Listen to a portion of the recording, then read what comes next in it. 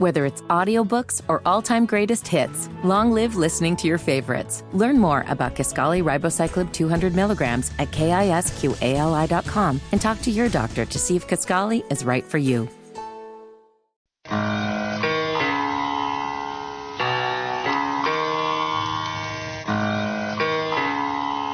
Allow me to reintroduce myself. My name is... I'm Will Pelagic. You heard it, folks. You know what that means when you hear that drop. I'm Willie P.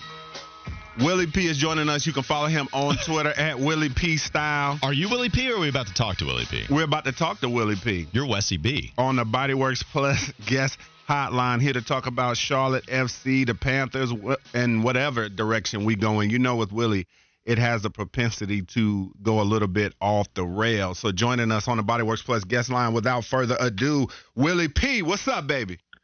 I take no reign. I take no blame for the off the rails portion. I think we all know whose fault that is. Yeah, we do, man. We just try to spread the blame a little bit around here. We don't want it all on us. It's true. Yeah, Fitty is the one that we can blame. We'll just go ahead and we'll just mention it. You know, like there's no reason to beat around the bush. That's where I was going with it. 100%. Definitely. All right, Willie P. So getting straight to it, man, the Charlotte FC is in a position where they could potentially get into the show, but they got to take care of business. They've won the last couple of games, and what do you think about the way that they've been playing and the intensity? Is this something you wish you would have seen earlier in the year, or is it right on time?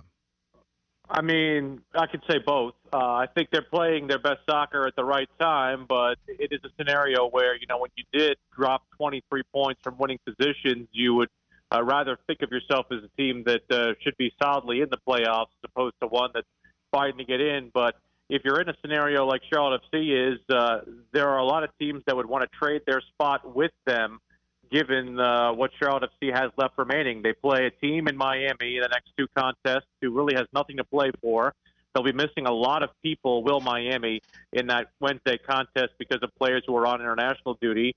And as a result, Charlotte FC still has control of their own destiny. So I feel like it's been a nice brand of soccer that they've played. They've captured a little bit of that essence that they had during the Leagues Cup tournament.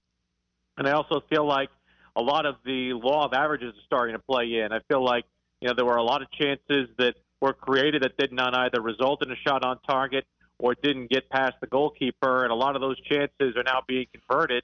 Those things are coming up roses right now for Charlotte FC, and it's been real awesome to see. So, Willie P., if they continue with the way that they've been playing over this stretch, what would you expect if they did get into the dance? Is this a team that would be kind of tabbed with that team nobody wants to play moniker? They very much would be. I think momentum we've seen has been a very big part of what separates teams in Major League Soccer. It's been a couple of years since the team that actually won the Supporters' Shield actually won the whole thing. Momentum is a very big thing, and I think you're playing a team like FC Cincinnati at the right time. If Charlotte FC does get past the 8-9 contest, not to look too far ahead, but they're a team that really hasn't necessarily had their full foot on the gas in a lot of games here recently. Unfortunately, they did take care of business against Charlotte, but in a matchup that was not too far removed from their last one, Charlotte was able to draw them at home. So the part of the playoffs that I think is very intriguing is that whoever gets past in that 8-9 game gets a 3-game series in their opening round of the full-fledged postseason. So that, I think, allows for the team that has the better momentum to really kind of take shape and really put a different kind of spin on the MLS postseason. But like you said before, it's still going to take care of business. But if Charlotte FC makes the dance, they are going to be part of that cliche, as you mentioned. No one's going to want to see them the way that they're playing. Steamboat Willie P. on the Bodyworks Plus guest hotline, the voice of Charlotte FC. Willie, can you tell us why they won back-to-back games? What's been so different the last two contests?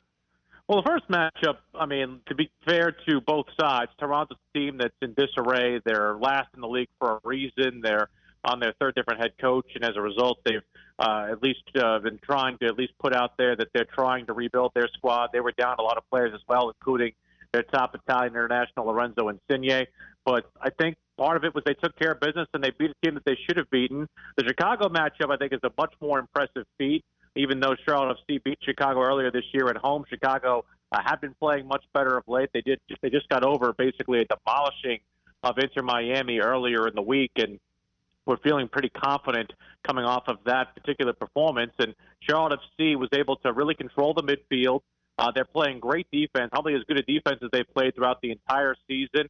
They're limiting shot attempts on target, and like I said before, they are coming up with great scoring chances and creating danger in the box. A lot of that, I think, has to do with the fact that you're seeing probably the best pairing that we've seen together of Enzo Capetti and Karol Swiderski. They've created 3 penalties in the box with all their runs into the box. Kamil Josviak created one of those as well.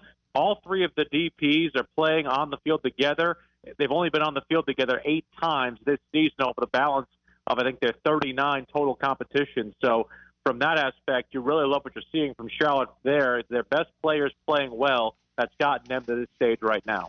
Willie, let's switch gears. Let's talk about the Carolina Panthers. You host the post-game show after these outings, and I'm just asking, are you able to keep your sanity with all of the problems that the Panthers are experiencing in an 0-5 start?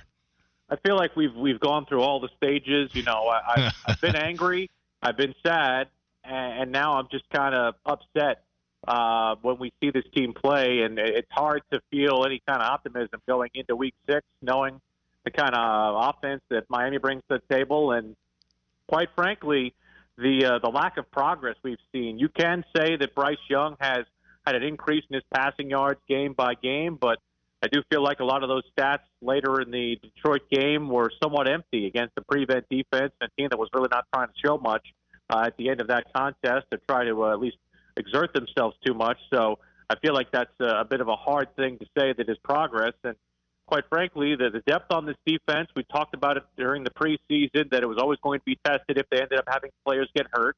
And I also feel like the lack of a real threatening player from a skill position standpoint has left Bryce Young, between that and the combination of the offensive line, really searching for answers, and really hasn't given him what I would consider a fair blueprint to start from. It's been very, very hard for him. He's made a lot of his own mistakes. I'm not solving him completely, but I do feel like from Carolina's perspective, we thought that they had equipped him properly to have success immediately in the National Football League, and that particular theory has been somewhat disproved through the first 5 weeks of this season.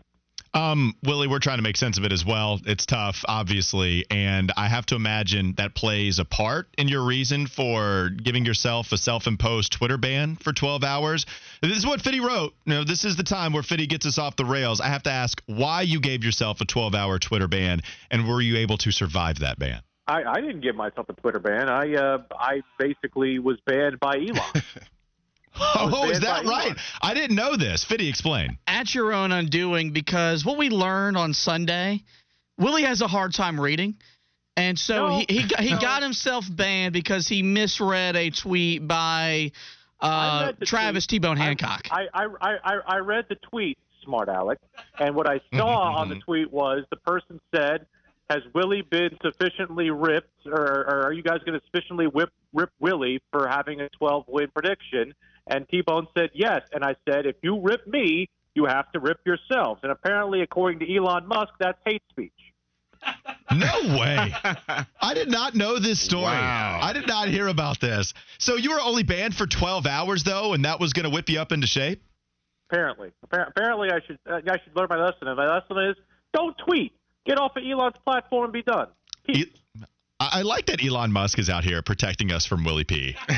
12 hours at a time. He's worried about all the important issues. Willie P, if he steps up on your... I was about to say, it's not like there aren't any other important issues that are going on in the world right now. He's going to worry about me and a Twitter spat about the 0-5 Carolina Panthers. Well, we're protected, though. We're protected. Thank you, Elon Musk. We really appreciate it. Well, Willie P got that virtual slap on the wrist, man. That's crazy. But, Willie P, we appreciate the time, as always, and we'll see you next week. See you 5 for 5, Tesla.